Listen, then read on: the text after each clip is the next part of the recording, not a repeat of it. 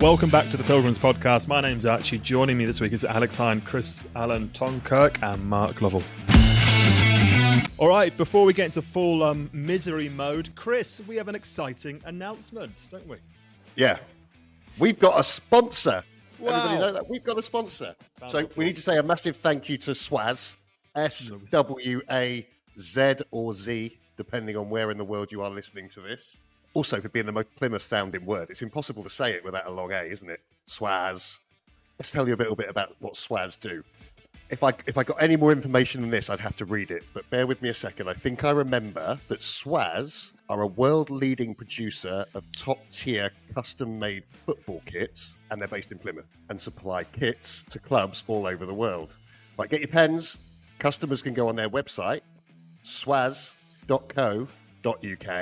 and use their specialised football kit builder to create whatever kit design they like. No minimums, no hidden costs. It's quick. And if you need any guidance, someone from Swaz will be on hand. Design it, wear it.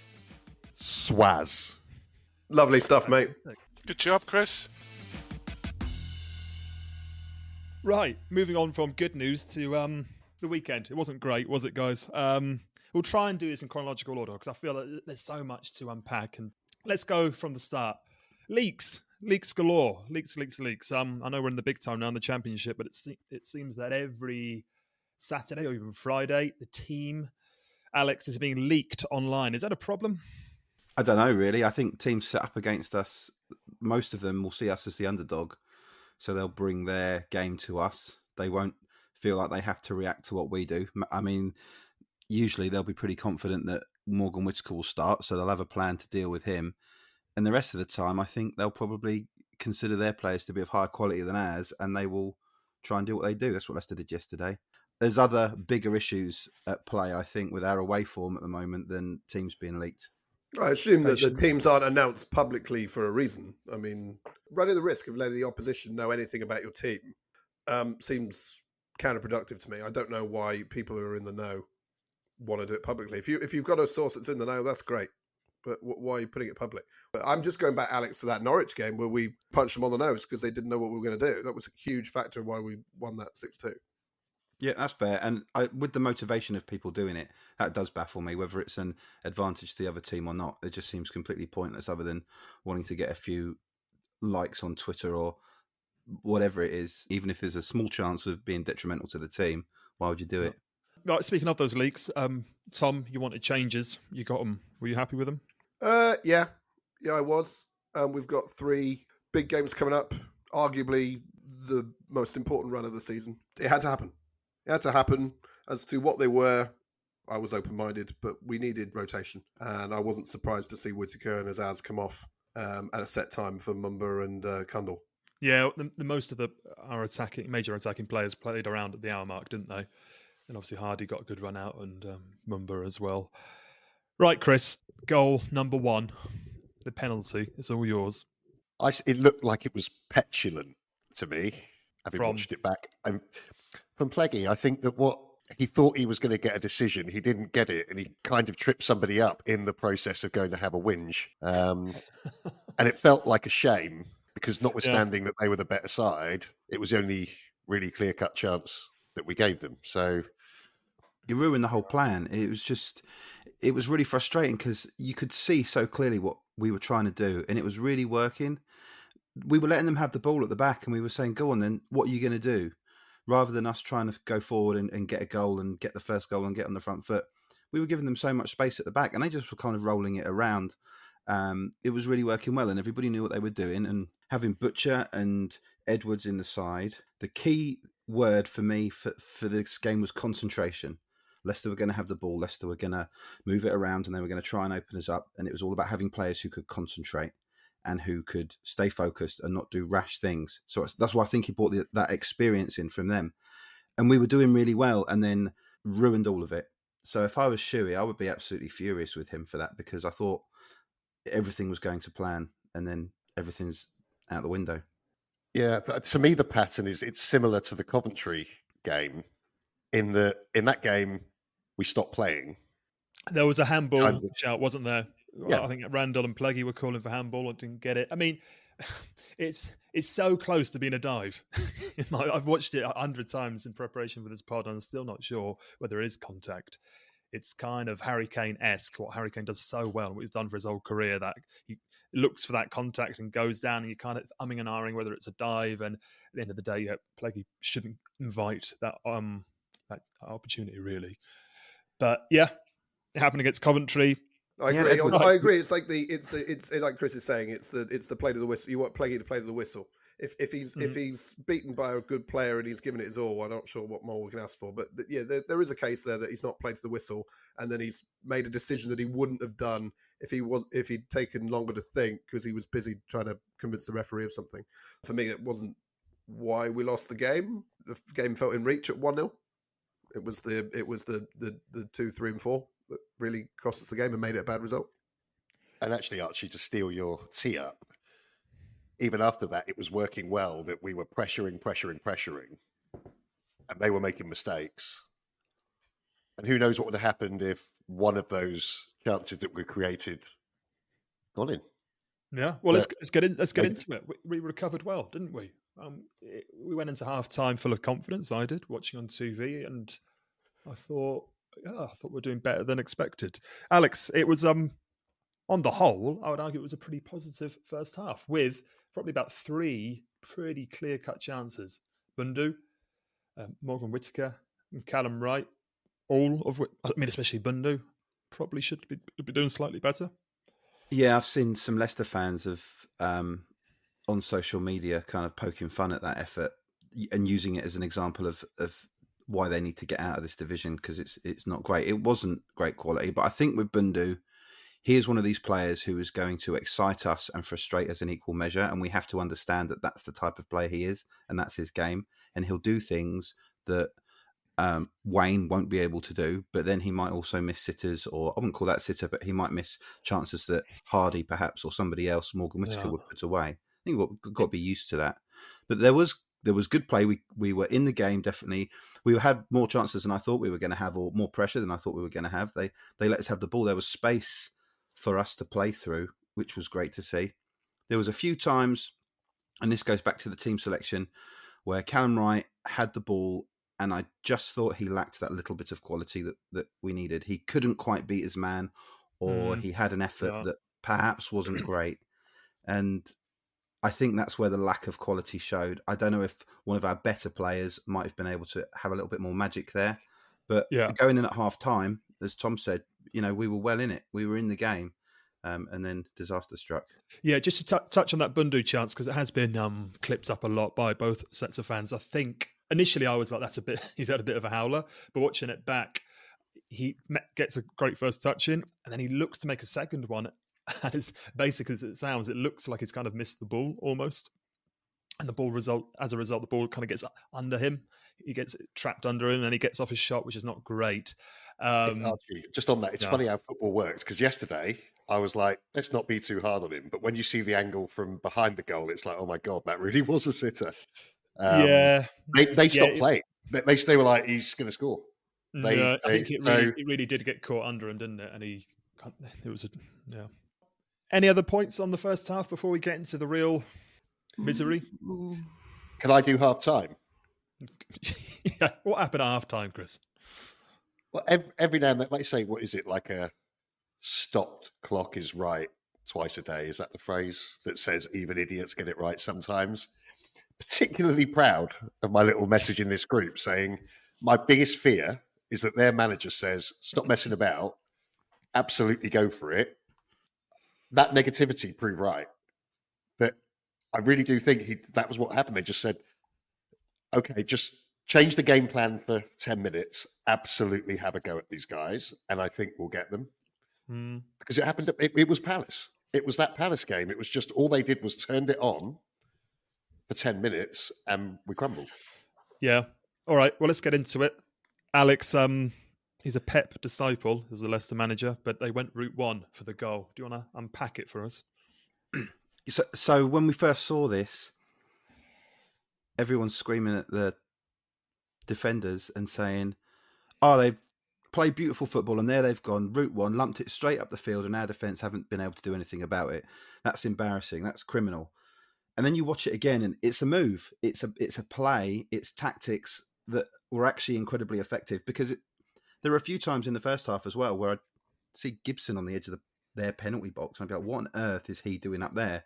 Because they were trying to do a man marking job on people, they just thought, brilliant, we'll just pull them all over the place.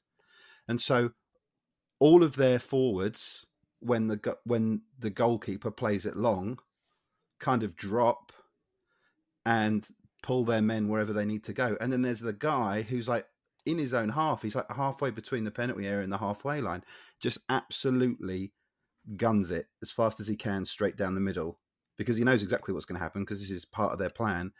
And he gets onto the ball and they go through and score. So it looks like it's sort of schoolboy stuff. People will be screaming and shouting about it, but actually I thought it was a really well executed move. And could we have dealt with it? Well, so we've said before, you could always deal with it. All goals are preventable, but it wasn't quite as simple as just them hoofing it up and then us not dealing with it. Tom, the defensive line on the eye looked all over the place, but to Alex's point, was there more to that? Yeah, it was deliberate. You could see it was a deliberate move, that it wasn't just hoof it and hope. They'd done a job pulling everybody out of position. You could see Puego Duelo was drawn out to their danger man, who's Kieran Dewsbury-Hall, who's the division's best player by some distance, if you base that on KPIs. And when Pleggy has played, he does a job stepping out, whether it's in a 4 or 5, to attack the talented CEM. He did it against Norwich, and he did it against Joe Bellingham to very good effect. So the lazy watcher who says, oh, why is he half up the pitch? Yeah, that's what we do. The runner targets Gibson because he knows Pleggy's out of position. So suddenly they've got 2-on-1, which is what we did to Norwich. 2 people on 1. And Chris made a point earlier about spotting the angle behind the goal. And I'm a little bit more forgiving of Gibson, who I also saw come in with some flack. They could do some better. But actually, the ball there's a lot of swaz on it. Hello, swaz. It bent out wide, and I don't think he could get his head on it. So what they did is they'd engineer themselves a chance where we're going to put pressure on Gibson. And they also, I would say, read the room that Miller wasn't going to be much use to him, and he wasn't. He was, half a step behind, and that pace that he's picked for some reason wasn't there. Shuey came out in the post and said about he was happy with the effort of the players and the effort levels. There is a real reluctance to peg it back for that goal. That really struck me as possibly been drilled into them to manage energy levels, because there's Joe and Pleggy, and I don't know if anybody else read into that. I know exactly what you mean. I can picture it. I think they think there wasn't perhaps a need to get back. I can't believe they're thinking from a fitness, stamina point of view, and whatever it was, the 50-odd minute. I'd be shocked, to be honest. Well, also, just the reality that they got no chance of catching him. He's got like a 10-yard head start. Like he's either going to score or he isn't. Mark, a quick point. Last week, you and us were commenting on the rotation at the back, and this week we saw 3 changes at the back in a back 4, which seems like a lot. What are your thoughts and feelings on that? I'd rather not talk about it and let's move on to the quiz. But I will say, obviously, Scar likely to come back in for QPR. We've given away silly goals. He can't start the game with that sort of penalty and rash challenge. And it's all about the next game for me already at this stage. I've got nothing really to say about Leicester. I've already moved on. I'm with Mark, actually. I know it doesn't make for fantastic pod content, but there is a recurring theme here that we rotated to keep players fresh. They're a good side. We basically said, don't injure yourself or go all guns out. If you're expecting me to go, I agree with you, and then not have a whinge, you're very much mistaken. Yeah, let's get into it. Let's get into whinge territory. Alex, we capitulated, didn't we? Not for the first time this season. We had a horrendous 10-minute spell. Yeah, it felt very similar to those few minutes against Crystal Palace in the Cup, where once we started to wobble, that was it. And we managed to sort of stem the flow a bit after that. I was worried it was going to go on to be 5 or 6. But I think Leicester kind of took their foot off the gas. They knew the game was won by then. They started bringing on their 19-year-old debutants and things like that. we do have that little soft underbelly that sometimes when we get exposed, we can have those moments of weakness. But I think yesterday, as with Crystal Palace, it's just that level of quality. And when they've got their momentum, they're a team that can tear you apart. And that's all they needed to do. Like Chris said, half time, go out there and just absolutely go for them, go for the throat, go for the jugular. They did. And they tore us apart for 10 minutes and then took their foot off the gas. I don't know. It's a hard one to measure whether that's a big problem or not, because this team are so far ahead of a lot of other teams in the division. I haven't seen us really do it against a team that's around us or below us in the table. And before we go to Tom, I think we did do it for about 15 minutes against Stoke. They were just shit. Like that. But it's true, right? We're a bit like Spurs, like a shit Spurs. Like he's got the same attitude. Like if you listen to him in the week, he's like, I'm not going to change anything. I've been here before. I play a high risk breed of football. We're going to score more than we're not. It's going to fail. I think that's exaggerated. It's easy for Spurs to say that, who are probably a top 6 team. We're a bottom half of the Championship team, right, at the moment. So when it goes wrong, it's going to go horribly wrong. I'm with you at large, although winning League One with 101 points against the odds to have the opportunity to be called a shit Spurs might be the wrong way of looking at it. Do you know what, Alex? I think it is an issue, and the reason is they had 7 or 8 shots yesterday, Leicester. But they were all really high quality chances that we conceded. I'm less concerned about the long ball because I feel they earned that. And Chris has done my talking for me. He's right. Against Stoke, it was an issue. It wasn't the number of chances we conceded. It's this point that we made on the last pod, which we remain a team, for my money anyway, that has to work very, very hard to get its points and its goals. Our opposition do not have to work as hard as we do against us because we gift and we gift and we gift. It's not very often, but when it's time for giving, we're super, super generous. Yesterday was like 80 minutes climbing up a steep hill, and I was largely happy with how we approached a very steep hill and climbed it for 80 minutes. And the other 10 minutes we just spent rolling back down. We just spent that 10 minutes cost us, and we roll right back down to the bottom. We're under-resourced and we're inexperienced, and it's like we're fighting gravity. Yeah, if we take our eye off the ball for a second, it's super, super, super costly. And our more experienced rivals are a little bit better at that. I'm not advocating for a change of style.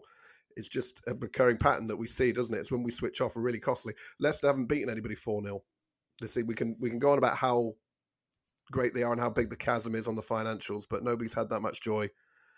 They haven't had that much joy, against anybody than they did in that 10-minute spell against us. And you could go, is it unlucky because it's not that many chances? Yeah, and there's a little bit to that, but that's exclusive to that game. It's not exclusive to Plymouth Argyle this season.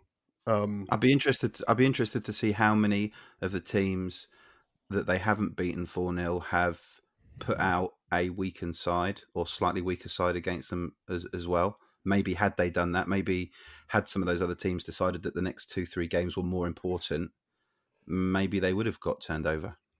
Maybe, but I appreciate that, and we did we all supported, I think, last week a calculated decision to rest some players. But 4-0 is not a good result at any level. And don't take me that it's very separate to my analysis of performance, but the result, the thing that gives us the points with which we need to stay in this division, it's not a good result. I can accept not winning the game or even the drawing the game because that was never that likely. But, 4-0 is a pretty rare score. 4-0 is a pretty rare score in FA Cup third round David and Goliath matches. Not every FA Cup tie ends with a hammering. So on the spectrum of satisfaction with the result, it's still very much at the end that we don't want. That's not to bemoan that we didn't win the game. I wasn't expecting us to get our first away win. Yes, I would have loved it, and it would have been very Championship for it to be a turn-up for the books like that. But we have to own up and accept that, 4-0 is a bad day at the office. This is a game that we perhaps need to reflect on in 2 weeks' time. And with the benefit of that hindsight, we'll be able to say whether or not, that 4-0 was a step backward to take 2 forward.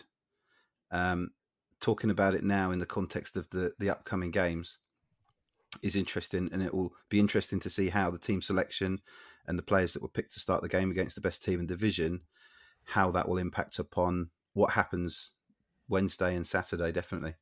Right. Well, let's get into it, shall we? We'll take a wee break and get into what is a monumental 2 weeks ahead of us. Back in a bit. All right, welcome back to part 2. So, we've been saying for a few weeks now, or I've been saying, quoting Dewsnip, that, we just need 6 points from every 5 games, and we've managed that for this block of 5 already, game number 4. However, we've got 3 huge games coming up, and we probably haven't had pressure like this since April, possibly, after the derby and the run we went on. We need to see some performances. Crucially, we need to see some points, and a lot of them, really, and possibly even getting over that 6 point per 5 game ratio, I would argue, Tom, because QPR away, tough game, admittedly, but they're down and around us, and then Rotherham and Birmingham at home. Huge. Well, cliche, every game's a tough game, so let's take that one as a given. That you're right, the 6 out of 5 is more of a long-term target, isn't it? What they want to achieve over a period of time. If you're going to write off a game like the Leicester game, which I think we all did in terms of chances of adding to our points tally, you need to do better than your sort of tracking average in, the next 3 games coming up, which is away to the team with the second worst home record, and then at home ourselves to teams with 2 of the 4 worst away records. We need points, and to kid ourselves to think that we've got the facilities to get ourselves out of a bad set of results. We've not proven that yet. So, yeah, look, we need an away win, and we're playing Queen's Park Rangers. I know that they're in a bit of form, which is unfortunate for us, but the gamble we took against Leicester was not playing our strongest side with probably this game in mind. Yeah, pressure's on to deliver, because like you say, Tom, it seems like Shuey's put all his eggs in the QPR basket, Mark, and anything other than a draw. I mean, draw is kind of the minimum, I would argue. Yeah, it's important not to lose to your relegation rivals. It looks like QPR have suddenly found some form. The manager bounce and all that, and it's not an ideal time to be playing them. It would be a good atmosphere there in Shepherd's Bush. They've got that magic formula at the moment, momentum. It's important not to lose. This would be a valuable draw against your relegation rivals. Yeah, we don't want to be having a 6 point turnaround against them. We've got to find something away from home. Got to find something. Stay in the game. We did show signs at Coventry, which was an awful game, and we might have deserved a point there. That might be the formula again, but let's hope for a happier end than we had in Cov. That's for sure. Can I make a case, guys, that we need 9 points from the 3 games? And I'll explain why. I did some research. It hurt, but I did some to prep this up so I wasn't spouting nonsense. In 2018-19, Wigan got 11 points in the whole season away from home. In 2010 and 2011, Crystal Palace got 9 points away from home. Those are the lowest 2 tallies across a whole season by any 2 sides in Championship history who have not been relegated. We're currently on track to not hit that. Just for context, only 3 other teams have got lower than those, and those 3 sides were relegated. We have to win away games. Yeah, if we're not going to win a single away game this season, I'm going to have to use the R word quite regularly. And we're playing, albeit a side in form, the second weakest team at home. Now, I look at any three-game run and think, well, asking for 100% isn't a reasonable request. But those next 2 games are against the bottom side and a side with one of the few sides with an away record as bad as ours. I think we really need to win all these 3. It's very unfortunate they're in a row, but I don't think any of them could be seen as a good result if they're not wins. There's varying degrees of how bad they are if they're not wins. I do hear Mark's point. But this is the problem we've given ourselves, guys. We have to win an away game. If this isn't the game, somebody tell me when is. Well, let me jump in again. You would hope that we're going to strengthen somehow, find some magic tokens to strengthen in January in the window, because we need it. In these results coming up against QPR, Rotherham and Birmingham might indicate the extent of surgery that we need to do. So yeah, I mean, it's hard to fathom that we won't win it away from home all season. That's what the stats are suggesting at the moment. I can't see it happening because I'm a positive guy. This is the guy that tipped a 6th place finish, of course. The complete moron, but never mind. I think a draw is a good result. I'm only looking at the QPR result. I think that's, if we draw that, something to build on for Rotherham on Saturday. Archie, give me your thoughts. We got to win this. Yeah, I think you're the strongest part of your argument is the fact that it's bad luck that they're all together. If you're looking at the fixture list from now until May, just saying QPR away, those 2 games at home, 9 points, please. The fact that they're together in a row of 3 within 7 days, or whatever it is, you're saying 9 points feels unreasonable. Why is it bad they're all together? Like, I'm being a deliberate idiot. What? Because we're asking Argyle to. Why is it better to spread them out? We're asking Argyle to win 3 in a row, and we haven't done 2. Well, I think that having 3 together, it helps you to plan for them as a unit in terms of how you approach each game. So you've got these 3 games. Okay, what do we need against QPR? What do we need against Rotherham and Birmingham? And you can rest players, or you can select certain players, not only for the team you're playing against, but knowing who you've got coming up in a few days' time as well. So in a way, it's advantageous. The pressure is on them. It means the pressure's intense. But I'd rather be building up momentum through these 3 games, beat QPR, go into the next one with confidence, rather than coming off a 2-3, 4-0 defeat against one of the teams at the top and then trying to regroup and go again. It also means that we're not putting out weakened sides, because I think we're going to just go for it as much as we can against these 3. So we're not having to sacrifice the game before because the next one's so important, because we won't be able to do that. So I don't know. I think having 3 of them together. Do we have the squad depth to go 3 games in a week all out? But we're not going 3 games in a week all out, are we? Because we rested players at the weekend. So it's 2. Sorry, we're not. It's 2 games: the QPR game and then the weekend, and then we have a little break, right? So okay, taking these 2 games, the QPR and the Rotherham, I think I might be with Tom. I'm struggling to see a world in where 6 points is acceptable, really. Because after that, who you got away? Southampton, Cardiff? I'm sure the tapestry of every successful championship clubs, not even successful, the ones who don't get relegated, is a collage of unexpected wins and unexpected defeats. We've only dabbled in half of those so far, and not the positive half. We need an away win, prove we can do it. I tell you what we do know we can do is we know that we can write off a 4-0 result. Shuey's got excellent previous for that. You'd like to think that people who haven't got a team that doesn't have such a good record of that as us under Schumacher would also do that in these circumstances. But what's a given here is Shuey's got real previous for turning around or ignoring that kind of result and not having it impact our form. So I'd like to think that's in the dialogue being used in the dressing room. Yeah, no, I agree. But I challenge anyone to say they're confident that we're getting 9 out of 9. I agree that we need to. Don't get me wrong. I agree. I'm in full agreement with you there. But on the other hand, I'm thinking, what have I got to? Where's the evidence that we're going to achieve that? If we wanted to pick 2 home, 1 away games in succession on the basis you're not going to get 3 at home in a row, you're not going to be able to. You wouldn't have been able to hand pick them any better, would you? You might have swapped QPR for Millwall and given QPR's recent form, but. Yeah, we've got to do it. And one of the guys mentioned we haven't won 2 in a row, and we're going to need to do that at some point this season because we've lost 2 in a row. So this is the time to do it. Not winning games in a row, I don't know how much you can read into that really, because you play a different team every week, and this just so happens that there's a quirk of the fixtures list where we've got 3 teams that we would be hoping to beat. I mean, when was the last time that we had 3 teams that we would be like, oh, we definitely fancy 3 points against these teams? It's just the way it's panned out.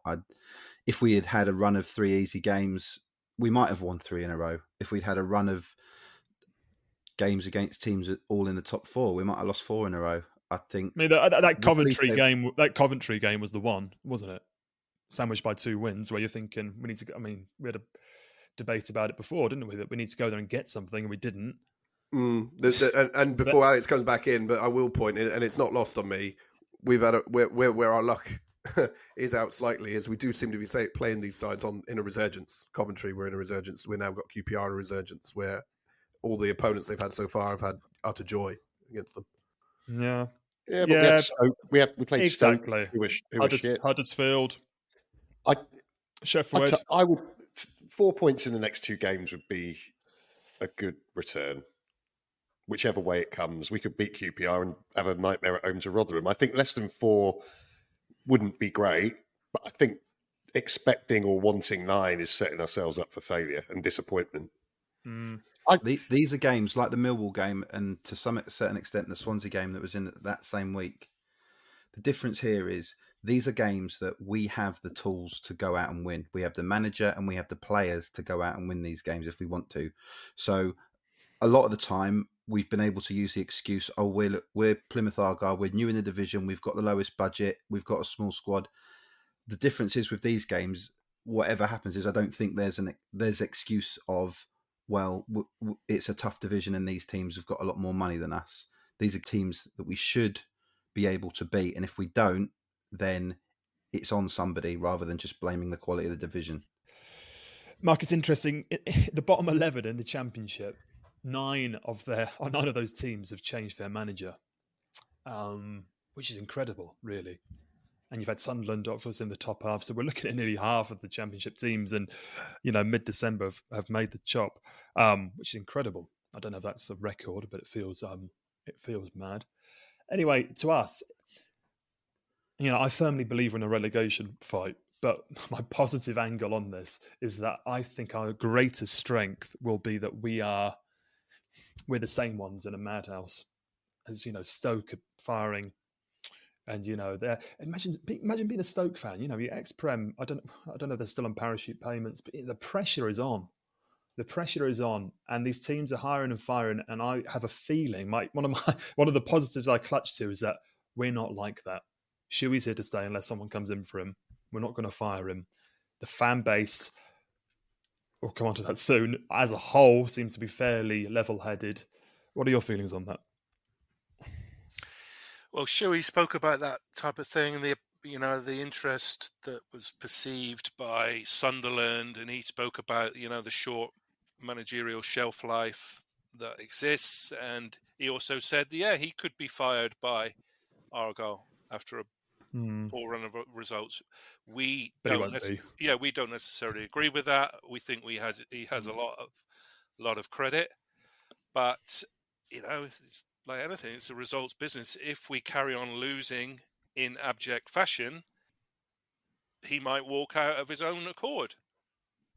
This was meant to be the positive bit. I was trying to get some positivity in. You're talking about a world where Shuey walks, Mark. Come on. But maybe it's a rubbish point, but do you see what I'm getting at? That these teams, these 9 teams, some of them, for QPR it's worked. For Millwall, not so much. For Huddersfield, in theory, we are a very professionally well-run club with good people making decisions. But if you carry on losing football games in abject fashion, things need to change. I'm not suggesting for any minute that that we're all going to lose like 10 games on the trot. All about going to QPR and getting a result. Yeah, let's put in a better performance. And things change so quickly in football. We're already you've already made me negative and talking about 10 defeats on the trot. It's I want to go there at QPR. Let's dig in and get a result.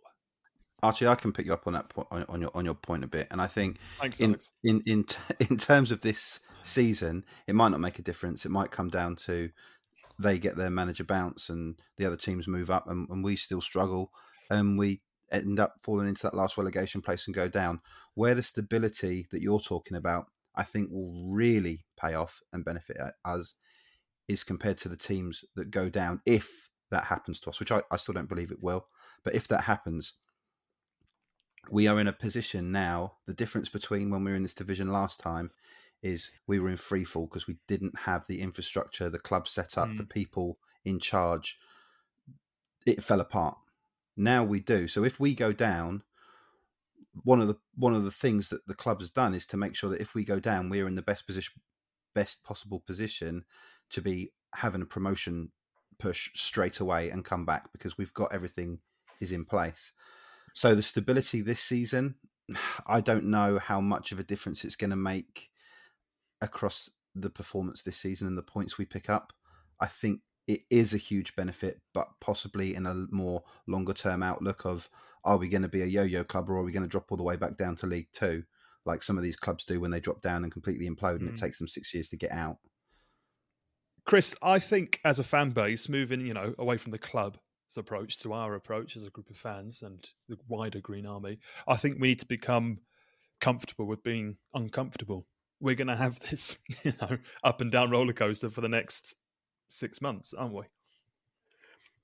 I think if we'd have done this podcast last season, it would have been really boring because we'd just be saying, hope we win again. I think the uptick in standard is important. I also, and I guess you could find evidence to the contrary, think that the manager bounce concept is just not true. I think if you're likely to get sacked at a low point, and at some point you're going to see a bounce. In fact, there was some analysis done by this a little while ago by somebody cleverer than me, who actually said, hang on a minute, the managerial bounce is a chimera. The phantom bounce is nothing more than regression to the mean. And that was done by looking at the clubs who records for people who didn't sack managers. Like, it's kind of sensible, right? Someone loses loads of games and then you bring in somebody new, it's as likely that if you keep your manager or don't. So I'm with you. I think sticking is probably an advantage compared to the statistical likelihood that at some point you're going to bounce back. I love the way that we've got a sponsor and Chris is now using language like regression to the mean because like paymasters might be listening to our podcast. That is comfortably the best set of words that we've used. Well, I mean, the extreme examples of Birmingham and QPR, right? I mean, Birmingham have dropped off a cliff and QPR is suddenly looking like, London's answer to Barcelona. Which proves that, which means it's not really a thing, especially if you analyse it over lots and lots of clubs.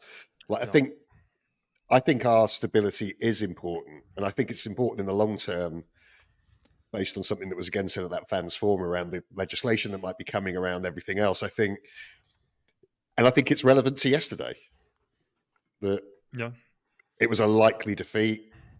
If it had been 2-0, maybe we'd be a bit less disappointed. But I think statistically, and also when does it matter when those games come? So let's say we get 6 points in the next 3 games, we're ahead of a target the club set. That's okay, right? Tom, we're speaking about us keeping our cool. I mean, not all the fans are doing that. There's polls on, Twitter, but that's worth mentioning. I don't know, do we sack Shuey if we lose on Wednesday? I'm worried. And in fact, we had a question from New Zealand on this very topic. We've had a sponsor and a question in one pod. Keep your heads. When do the fans turn? Will they turn? I'm not saying it's right that they turn. I hope they don't. I mean, that's nonsense. You see people calling for his head. I mean, forget it. That's moronic. There was a poll, wasn't there? Yeah, it's crazy. And football's a broad church with reactionary people and sensible people, breadths of intelligences. Sorry, I will be that blunt about it. I saw the guys who were scared shitless that he'd go to Sunderland. I'm actually more concerned about that in the sense that if Shuey, like Mark says, that could work both ways. I think he's more likely. I don't think either of these are likely, by the way, but he could walk rather than things work against him because Shuey's doing a really good job, but he might have a relegation against his name, not because of his skill set, but because he's got the lowest wage budget, and that's where. Unless he's outperforming or the club's outperforming, that's where he should be. I think the chairman spoke about this at the fans forum, that the bottom part of the championship is a bit chaotic, where the trend is not quite so in line with the rest of football, where wages equals success, basically. But it's still loosely connected to that. So, and if the manager's reading stuff like that, I mean, obviously I don't think he's going to take too much to heart, but that's not going to help. I don't know what anybody thinks that's going to achieve. New manager bounce don't mean anything to me. Like Chris was saying, the new manager bounce looks like it's sometimes successful and sometimes not. It's because you don't have the evidence of what would have happened if you didn't fire the manager. You don't have that data. Nobody has that. You don't know whether you were going to get better. Stoke have just sacked Alex Neil, right? We'll never know if Alex Neil was going to turn it around. He'll say he probably would. Any manager who's got the sack is probably going to say they were a game away from turning it round. Oh, just an important point on that. If you take evidence from Twitter, a certain moron, pointing at my own face, last week was like, well, I hear that we travel to games on the same day. I'm just complete bollocks that I got from Twitter. So lesson learned, ignore social media for anything of substance. You also got the correction from social media, I might add, by the way. But I did. But the general trend is, if you want to get engagement on Twitter, run a poll that says something stupid. That people will be like, "What? No." I guess I worry, and maybe we should just cross this bridge when we come to it. I worry where the fan base will be in a month's time, in 2 months' time, if it continues like it is, which in my opinion is okay. It's fine, but I don't know if the fans will be able to hack it. Some of them, by the look, I mean, we lost to Leicester, which is we've gone over it. Not great, but it's not the end of the world. And some fans are flipping calling for his head.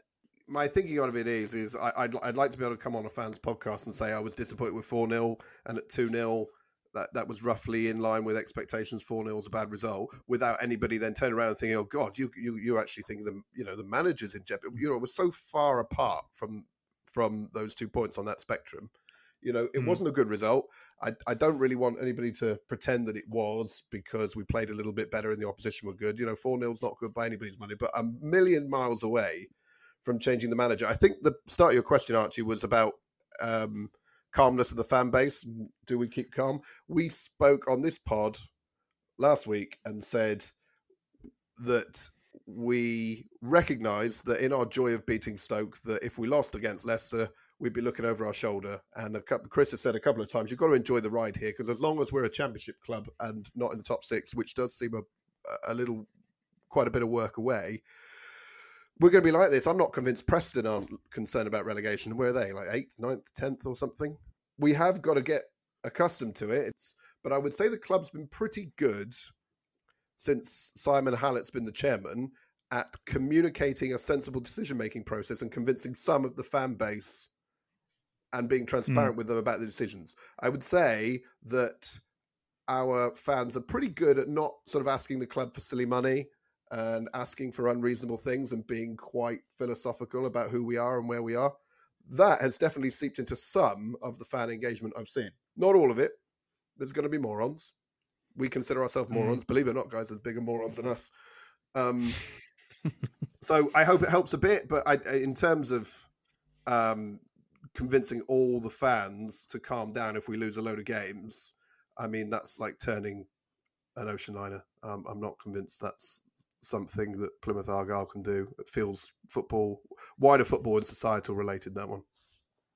I don't know how anybody who's watched what we've done over the last 12 months, this time last year we were giddy because we started to believe that we might be able to get an automatic promotion spot, and actually we would have been happy with a playoff spot in the division below, and now all of a sudden people are getting upset because we're talking about relegation. Any position we are above the relegation zone in this division at any given point is overperforming. So if you look at the table right now and there's people calling for a manager who is overperforming, even though we're frustrated because we feel like we could have done better, that's just balmy. It's just bonkers. Certainly is. Any last words, Chris? I'm looking forward to a quiz. All right. Well, let's take a wee break, rest our minds, keep calm, and we'll be back in a bit. You can get on with your quiz. Right, the quiz. Before we move on to the quiz, we need to touch on it. FA Cup Glamour tie, 3rd round. Alex, you excited? Yeah, I'm excited. That's exactly what I wanted. Home tie against a weaker team. Thank you very much. See you in the next round. Cheerio. They are not happy about getting us, Tom. No, I wouldn't be. I think I'd love to see the FA Cup draw seeded. I'm a bit of a purist. I don't like change, but Arsenal, Liverpool, I mean, come on. Nobody cares. They don't want that. No fans want that. And yeah, look, all these teams dream of getting a good tie in the FA Cup. But to be honest, there's only about 7 good ties, whoever you are, Yeah. Actually, on the FA Cup, I will say the TV schedule for it is absolutely appalling. It's disgusting. The FA Cup is about smaller teams doing their absolute best and getting a big tie against a big club and getting a bit of money that can change the fortunes of that club for the future. It can completely change their entire existence sometimes for those much smaller clubs as well. It could be the difference between being able to afford to stay up in their division next season. And the fact that they've put on television all these incredibly dull, and I know why they've done it for the viewing figures, Premier League versus Premier League games that we see week in, week out, and all these smaller teams where it's like once in a generation get on national television have been completely ignored. And I think it's disgusting. I agree. I mean, I'd like that priority number one of an independent regulator for me. I mean, I'm not close enough to know the football as to whether there's anything more urgent, but as a fan, want to see that regulated. I mean, go back to our League Two days. We touched on it last week, I think, that in the Derek special, he touched on it, that it nearly got us best part of $1 million, that Liverpool doubleheader. And boy, did we need it back then. All right, we're there. The quiz. Mark, it is your time to shine. Okay. Right, I need your help here to humour me and to ease me through this. Yeah, I'm not very good at this. Okay, but I have something for you, and it's technically a quiz. Yeah, and it's based on nicknames, Argo nicknames. Okay, so what I thought we could do is have the easy ones would be 1 point. Yeah, an easy nickname would be 1 point. 2 would be a little bit tougher, and 3 for the hardest of the hard nicknames in Plymouth Argo's illustrious history over the years. So, what I suggest we do is start with the youngest, Archie, and alphabetically. No, it isn't, because Alex. Sorry. We'll start with the youngest. Archie, please. 1, 2, or 3 points. And I will shape a question. I will shape a question for you. Tailor-made. Like Okay. Swaz. Swaz. This is very good. Very good. Very good. 2, Mark. 2. Okay. Right. What was Onismore Bazera's nickname? I don't. The Pasotti end of season award thief. Never gave it back. I don't know. It's a good one. It's not right. It's not. Doesn't quite roll off the tongue, does it? I've got no idea. Anyone help him? Baz? Was it Baz? Yes. It was just Baz. Yes. Sorry, I have to take your first answer. That's unfortunate. Okay. I thought it was going to be you give us the nickname and we the player. Bloody hell! Right. Yeah. I'd say Tom was next in the age. I'm not. Hopefully not. Oh, cheers, Mark. And by miles. Yeah. Sorry, Alex. I was out last night, so I look about 10 years older. Chicago beer. Right. Get some white sunglasses. Tom? They help. How many points would you like, sir? 2, sir. 2. Okay. Right. What was Paul Williams' nickname? Paul Williams was a stalwart for Neil Warnock.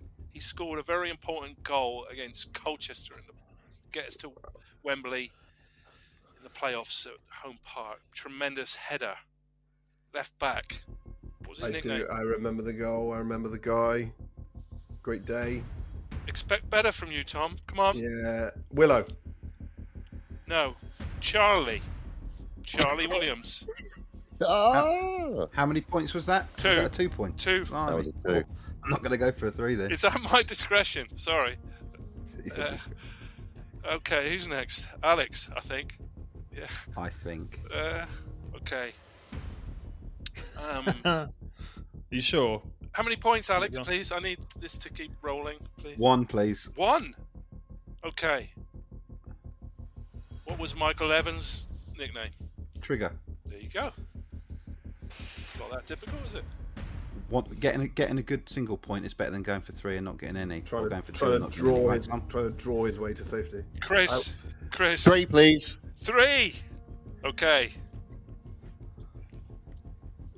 God, pre-war. It's hard. Let's see what they got. Okay, this is 3. Okay, this is a good one. This could be cryptic for you. Cryptic. Okay.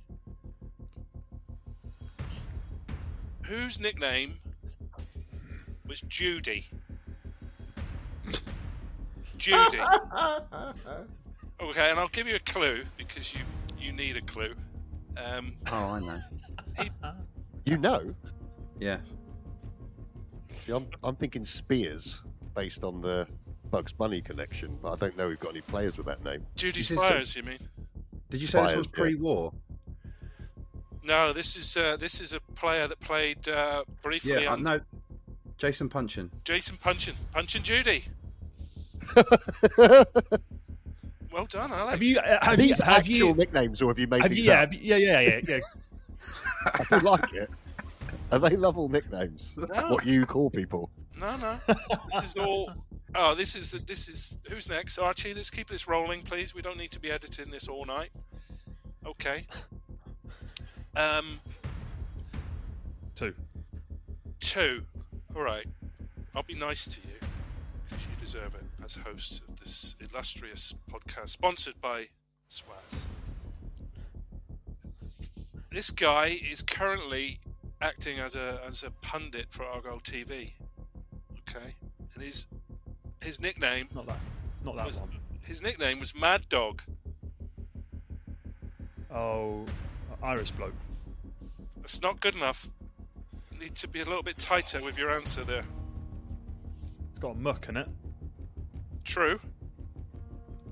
2000 to 2003. Nearly 100 appearances, 2 goals. You've just totally plucked those figures. That's definitely not come off the What? Wikipedia page. No, I haven't because I watched his video about an hour ago. Well, It's more not than an Aaron hour ago. Cusack, so you must be struggling with No. this. Well, you remember the exact appearances and goals, but not his name. Because it popped up on the screen. Yeah, I can't remember his name. His name's something really generic and Irish, isn't it? Can you pass it over? Yeah, Can't- go on. Mc- Let's keep it- McCle- Go on, it's close. Well, Go on. Who are you passing it to? Oh no, he's Archie's having one go. Go on. Oh. Say some letters. Come on, let's hear the most stereotypical, offensively stereotypical Irish name. no, you we're can come up being, with. we're being sponsored on this one. I can't. The name is Swaz. I will not. Right, his first I name was. Oh, sorry. Go. No, Yeah. no, sorry. you gotta have No, first name. go on. Pass. It's Brian I mean, that's- you McGlinchey. gotta- Brian Yeah, Mad there Dog you go. McGlinchey. Okay, right. Right. Close. Tom's next as well. Okay. Need points. 3. 3. Okay. 3. Norman Piper. This will test you. Privilege of meeting Norman last year in the Club Argyle. A privilege, and what a guy. Still going to support the Argyle. Do you remember his nickname though? It's I more called him important. Norman, and or just plain Sir. It's not Norman. Is it Bag? I'm gonna go with Pied. No, it's good. Bag. Chris might get it. Eh? Bag. Bagpiper. That's good.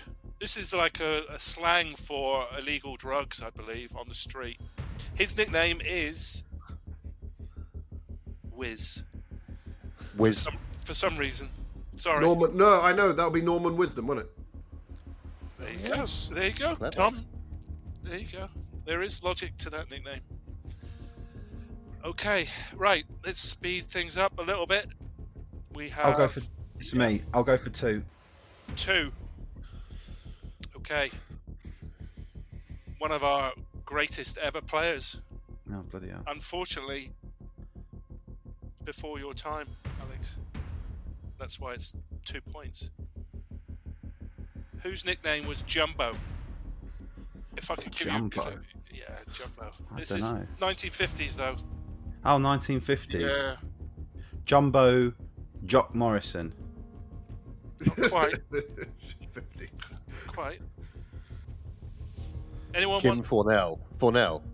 Jim Fennell? Jumbo No. Jim. No. We're talking 1950s, not 1970s. sure. Tom will know. No, I'm not sure I can name a 50s player actually. Jumbo Jack Chisholm. I believe Chisholm. the Argyle Lounge was He named was, after yeah. him for many, many, many years. Just waiting for my invite there. 3. 3 for Chris. Okay, this is more your era, Chris. 3. Whose nickname was Rambo? Northern Irish. Jerry McAliney. There we go. Beautiful. Beautiful. What a beautiful man he was under Dave Smith. Very sexy Try, man. try spelling it in autocorrect No, thank you. and see what you get. 2. 2. Well, this is 2. This is worth 2 for you, Archie. Jeff Crudgington's nickname. Think about his... Crudge. I don't know. Yeah. Crudgy or something. Yeah, exactly. Crudgy. How is Jumbo a 2 and that's a 2? My discretion, because I was feeling sorry for Archie. Because he has a hard job. Jumbo from the And he's 50s. going to have to edit this. I'm actually not tonight. I'm doing the edit. Cheers, boys. Okay. This is the last round, Mark. Is it? I think Chris is already unassailable, so I'll go 3 anyway. Shooting for silver. Okay. The Ox in the Box. The Ox in the Box. What's the era? Give me the era. Well, if I give you the era, you'll get it. He also played for Fulham, Oh yeah. Bristol Rovers, Leicester. Maidenhead. Is it Adrian Littlejohn? No. Don't know. Alex? Barry Hales. Barry Hales. Oh, Barry. Okay. Sir Barrington of Hales. Mm. Was he the ox in the box, was he? It was to me. The Ox in the Bucket. Okay. And who wants a 1-pointer? Go on, Mark. Give us one more, and then we'll all Okay. Whose get nickname on with our was lives. the Manchester Messi? The Manchester Messi. Easy, got it. This is The Alex. Man- This is Alex. Yeah. Oh, that's embarrassing. Come on. The Manchester Messi. He's got promotions, relegations. 2 promotions, 1 relegation on his CV with Argyle. Oh, for crying out loud. Name's completely gone. I know what you mean. Stockport, Yep. Bolton, Fleetwood. Fleetwood begins with an S. I can't think of his bloody name. He's got another nickname you probably know him by. Sars. Sarcevic, Oh, sorry. I don't know why I couldn't think of that, yeah. I mean, you just get his nickname there was just his name, so thanks. Cheers. I was wanting to draw the quiz to a polite close, but that if we draw it to a close now, we can do it next year, if we're still going, of course. Something to look forward to. Well, we could probably do this quiz again, because I don't think anybody's going to have got to this point in the pod, so we could do to be honest, we could probably do the same quiz every week and nobody would notice. Before we wrap things up, we forgot predictions. Last time we forgot predictions, Argyle lost, so we can't do it again. QPR and Rotherham. Chris. 1-1, 2-0. All right. Tom? 1-0 at Loftus Road. Whittaker hitting the long distance shot with a load of Swaz for the 3 points. Swaz.co.uk. And Rotherham, Dickie Dendel 3-1 and a hat trick for Ryan Hardy. Mark? Well, I'm going to use some reverse logic on this. I think we'll lose to QPR 2-0. And we're going to draw with Rotherham. This is only, though, reverse vibes mentality. I've got to try something different. Things are getting critical. Alex? 2-2 QPR, 4-1 after going 1-0 down against Rotherham. Oh, hang on, Alex. Right. Didn't you say your dad was going to QPR? Doesn't that mean it's a yeah, guaranteed he's got a thing? terrible record. He's got a terrible record. Even when we're doing well, he always manages to go to the few games we lose. So he's going. So, yeah, watch out. Sorry in advance, everybody. I think QPR will be 0-0. And then Rotherham, I'm going for 1-0. It's going to be an horrible game, Rotherham, isn't it? Crikey. Speaking of, selfishly, I'm going to be there. I can't wait. I haven't seen Argyle since Cambridge at home. Can't wait to be there. I'm in the Mayflower, cups of tea and walking sticks. All right, guys. Thanks for your time. Mark, thanks for the quiz. And thank you all for listening. Here's hoping we get something good at QPR.